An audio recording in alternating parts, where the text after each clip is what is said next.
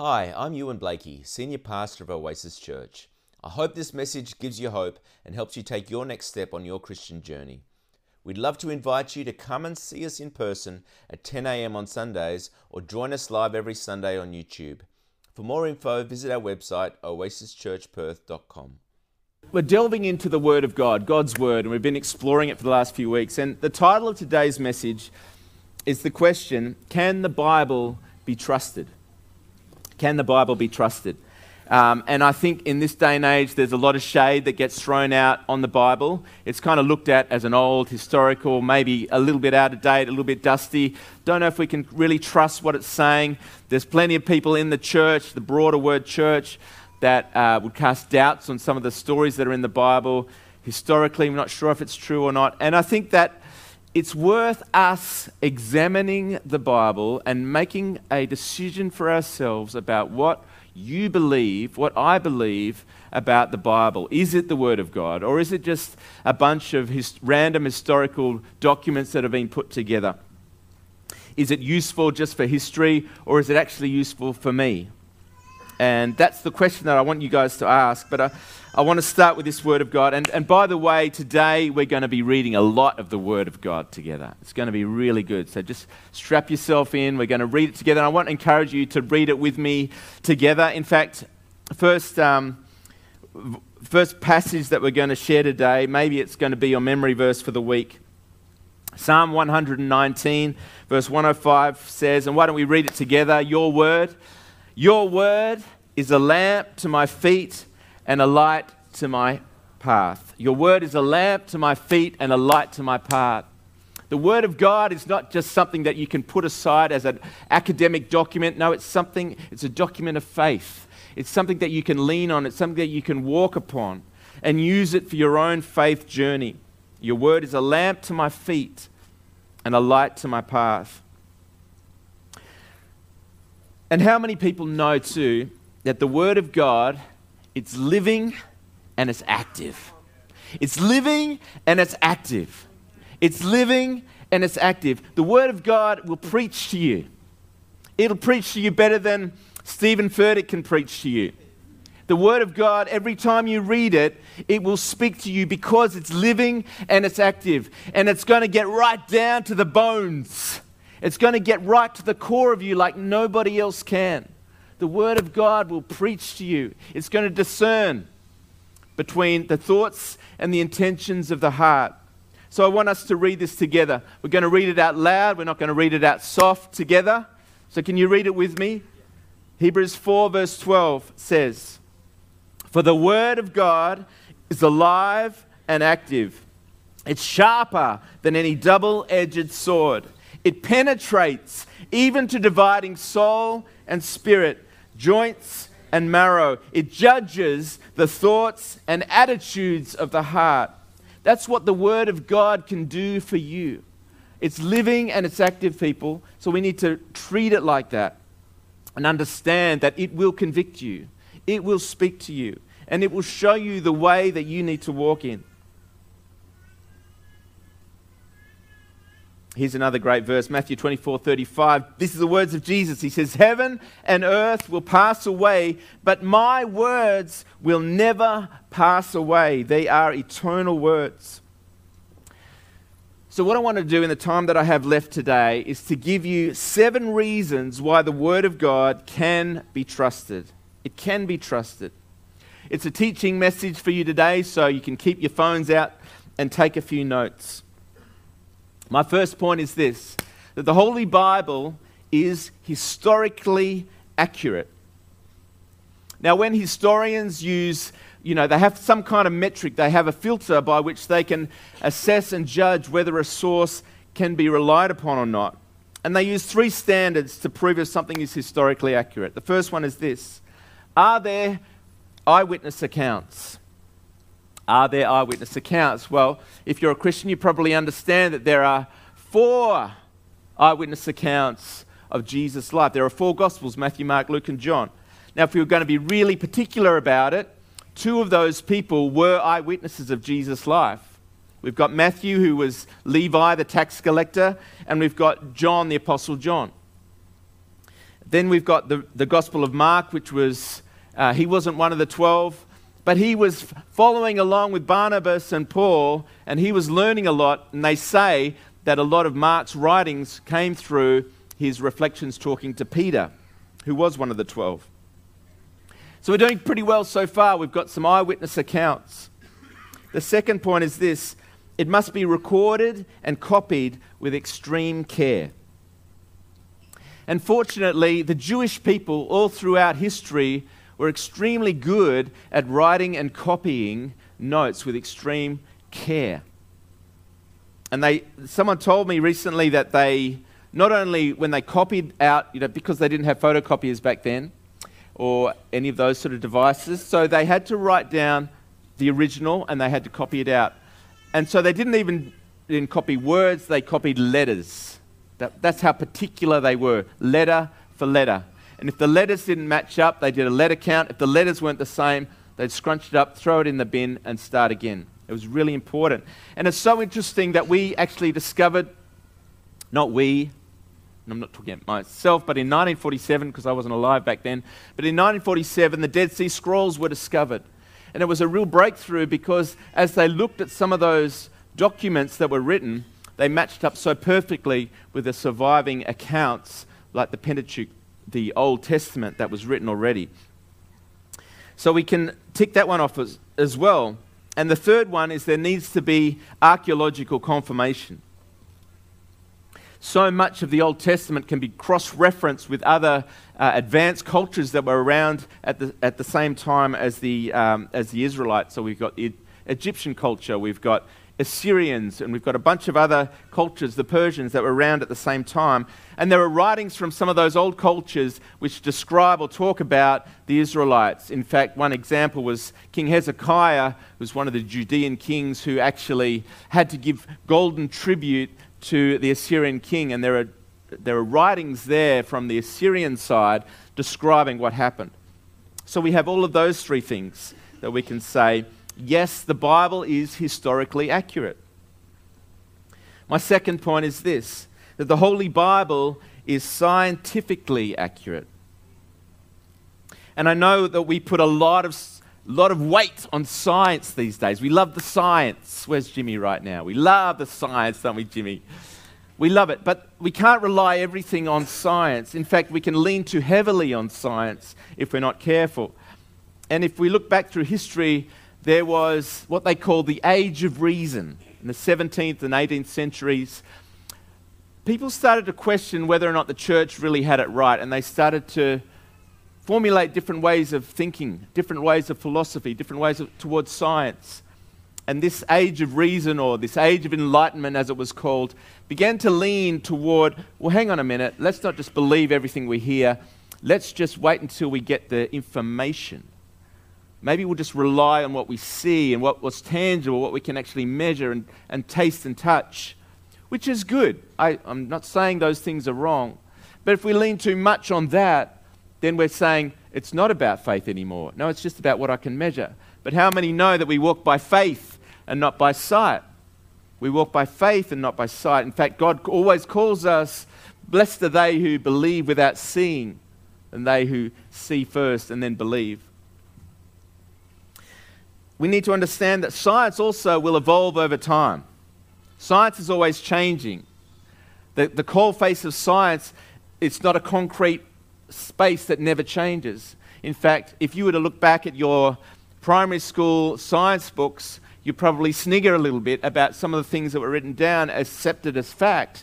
Now they've been brought into question because there's this ongoing revision, if you like, of what the accepted science of the day is.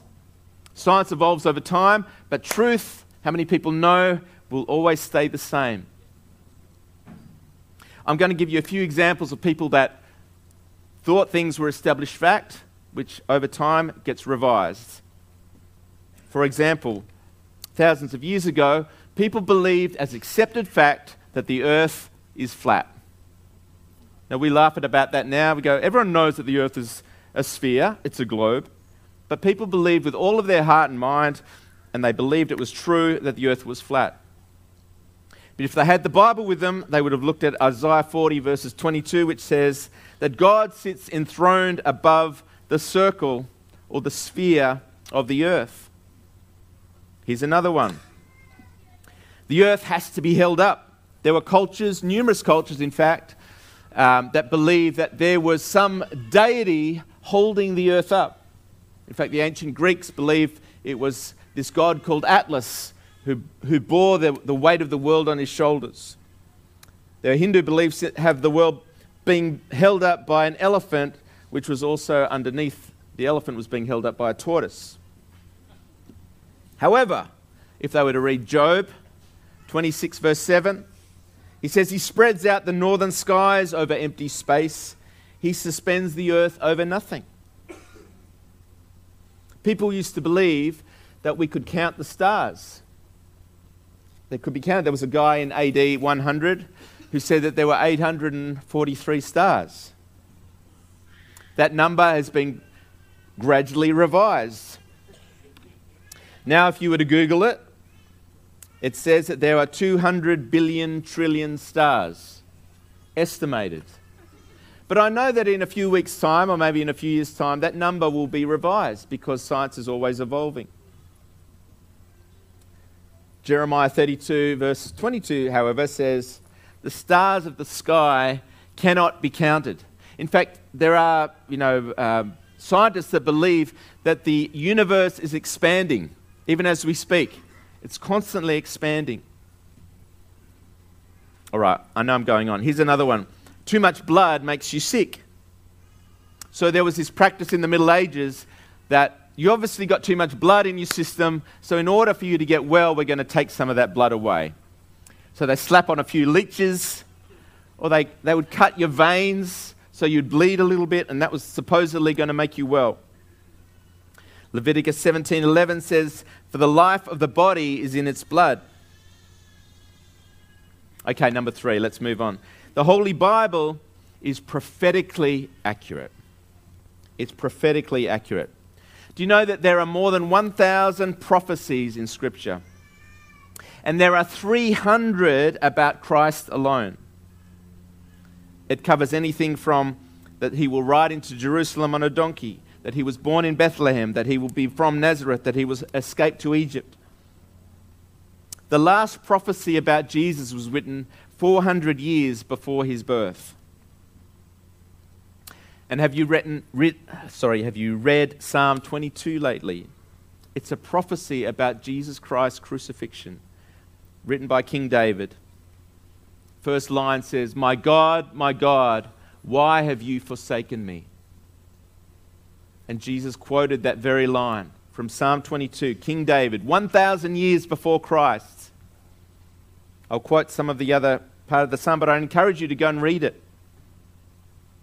He says, dogs surround me, a pack of villains encircles me. They pierce my hands and my feet.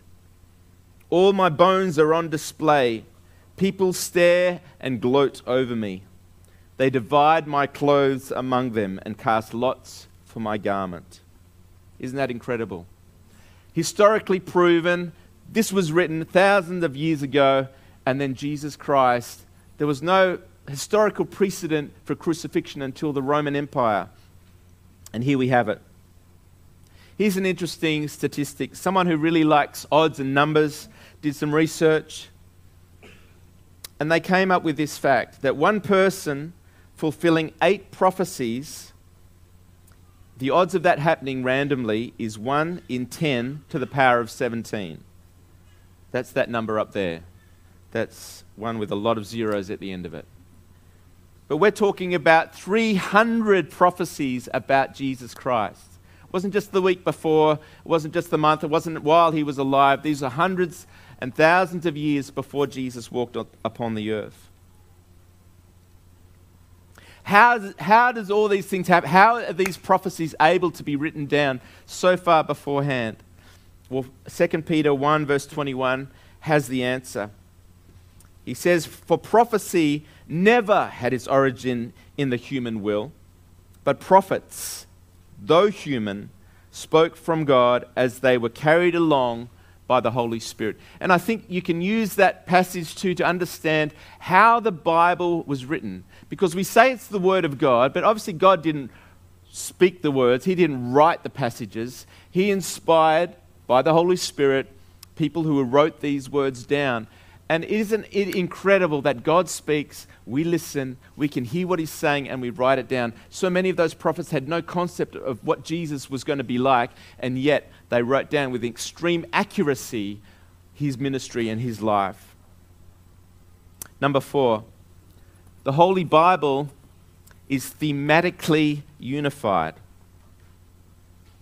The Holy Bible was written over a period of 1,600 years in over 12 countries on 3 continents by 40 people in 3 different languages. The Quran was written by one person, Muhammad. Confucius, the writings of Confucius, one author.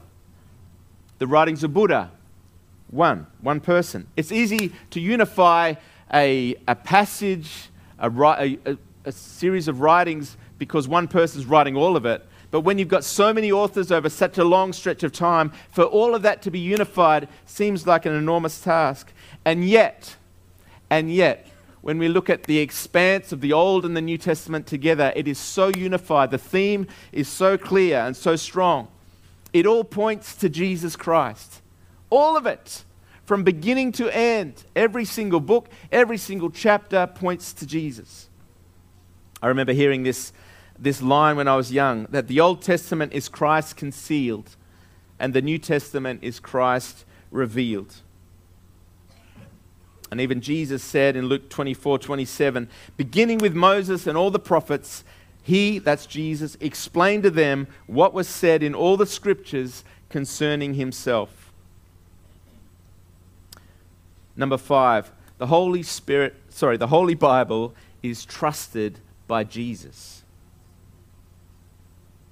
He says in Matthew 5:18, for truly I tell you, until heaven and earth disappear, not the smallest letter, not the least stroke of a pen will by any means disappear from the law until everything is accomplished. Jesus Christ, He lived by the Word. He was passionate about the Word of God. If you get him into a corner, he'd probably chew your ear off about how much he loved the Word of God. He loved it. He lived by it. He was there to fulfill, not to abolish the law, but to fulfill the law. So everything that Jesus lived by, in fact, if he was ever arguing with the Pharisees, the teachers of the law, he wouldn't just argue with his own words. He would use the basis of his argument with the Word of God, with the Torah. He would use those words as basis of his argument because he believed in it. So I guess the conclusion that we must come to, if Jesus believed in it, that it was so sound, if he stood on those words, then we must also, as disciples of Jesus Christ, if you are a follower of Jesus Christ, you must understand that they are your words too. You must live by them. If you can't just follow Jesus because I like Jesus and not the rest. No, you must accept it all. This is his words. These are the words that we must live by. Number 6, we're getting there. We've got 7, remember, all together, so we're getting close. Number 6, the Holy Bible has survived all attacks. Why is it attacked? Because it's the Word of God. It stands diametrically opposed to all the wisdom of the world, to all the smartness of all the most cleverest of all the people in the world. It just is so distasteful. It's the foolishness. It's foolishness to the wise. It just makes no sense. And so it's pushed away, it's rejected. But how many people know the Word of God still stands? It's going to be attacked in the future. It's been attacked ever since the beginning of time, and it will continue to be attacked. So many movements have arisen to declare that the writings of God are a waste of time. In fact, Voltaire, we talked about earlier, I talked about the age of reason. He was one of these reasoners, one of these enlightened people. He said that he was in the 18th century, he said that within 100 years, the Bible will be forgotten. Well, here we are today. It's still the word of life to us.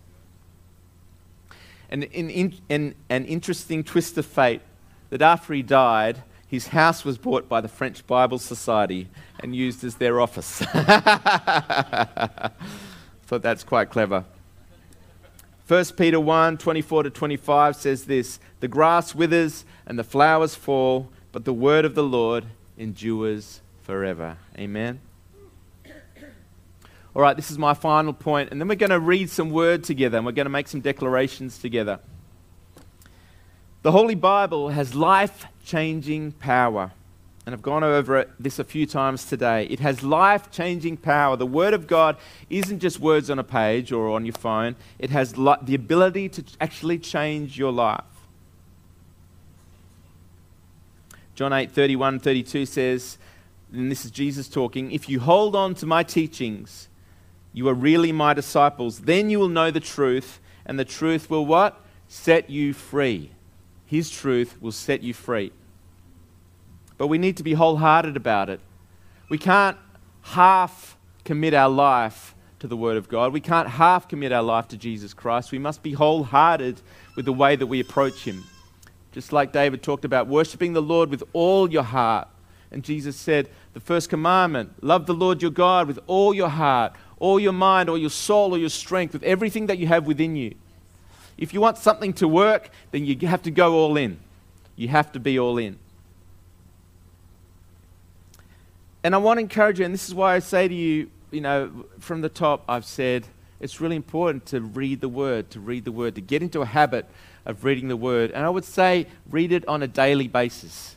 It's so much easier to form a habit if you're doing something every day. If you're doing it once a week or once a month, oh, that's right, I forgot that week. And then 2 weeks goes by or 3 weeks.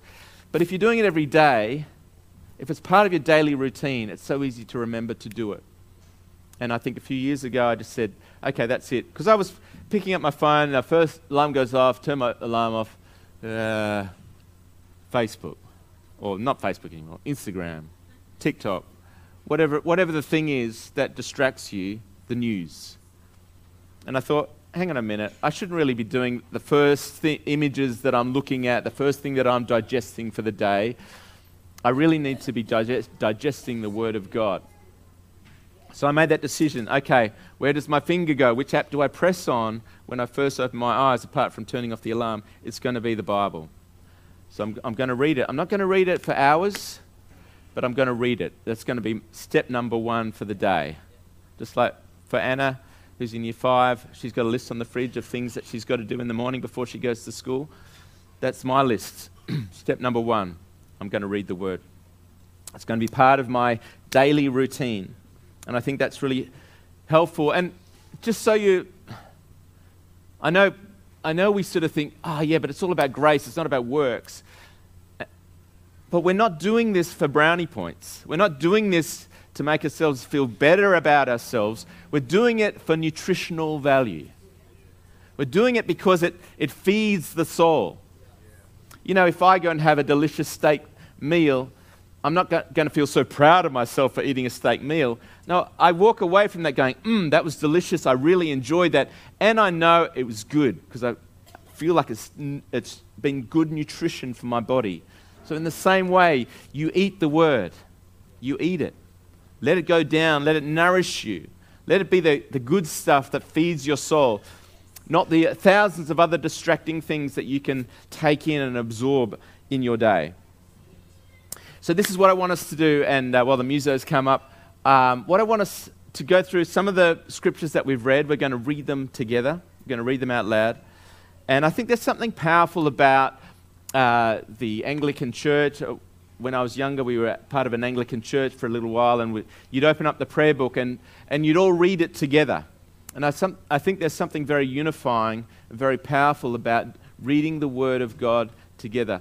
This Word of God that we can put to one side because it's so familiar actually has power to transform your life, actually has power to change your life. So could we all stand? We're going to read a selection. There's nothing in there, there's no tricks in here. I'm not going to embed fine print that you're going to fall over. I think you can trust me that this is the Word of God. We're going to read it together, and I want you to read it, and allow the Word of God to do its work in your life. Okay, we ready? I want you to read with me. I believe that your word is a lamp to my feet and a light to my path. I believe that the word of God is living and active, sharper than any double-edged sword. I believe that your words, Lord, will never pass away. I believe that the words of God are flawless, like silver purified in a crucible, like gold refined 7 times. I believe that the grass withers and the flowers fall, but the word of God endures forever. I believe that the word of God points to Jesus Christ as the focus of all creation. I believe the Son is the image of the invisible God, the firstborn over all creation. For in him all things were created, things in heaven and on earth, visible and invisible, whether thrones or powers or rulers or authorities. All things have been created through him and for him. He is before all things, and in him all things hold together. And he is the head of the body, the church. He is the beginning and the firstborn from among the dead, so that in everything he might have the supremacy. In Jesus' name, amen. Amen.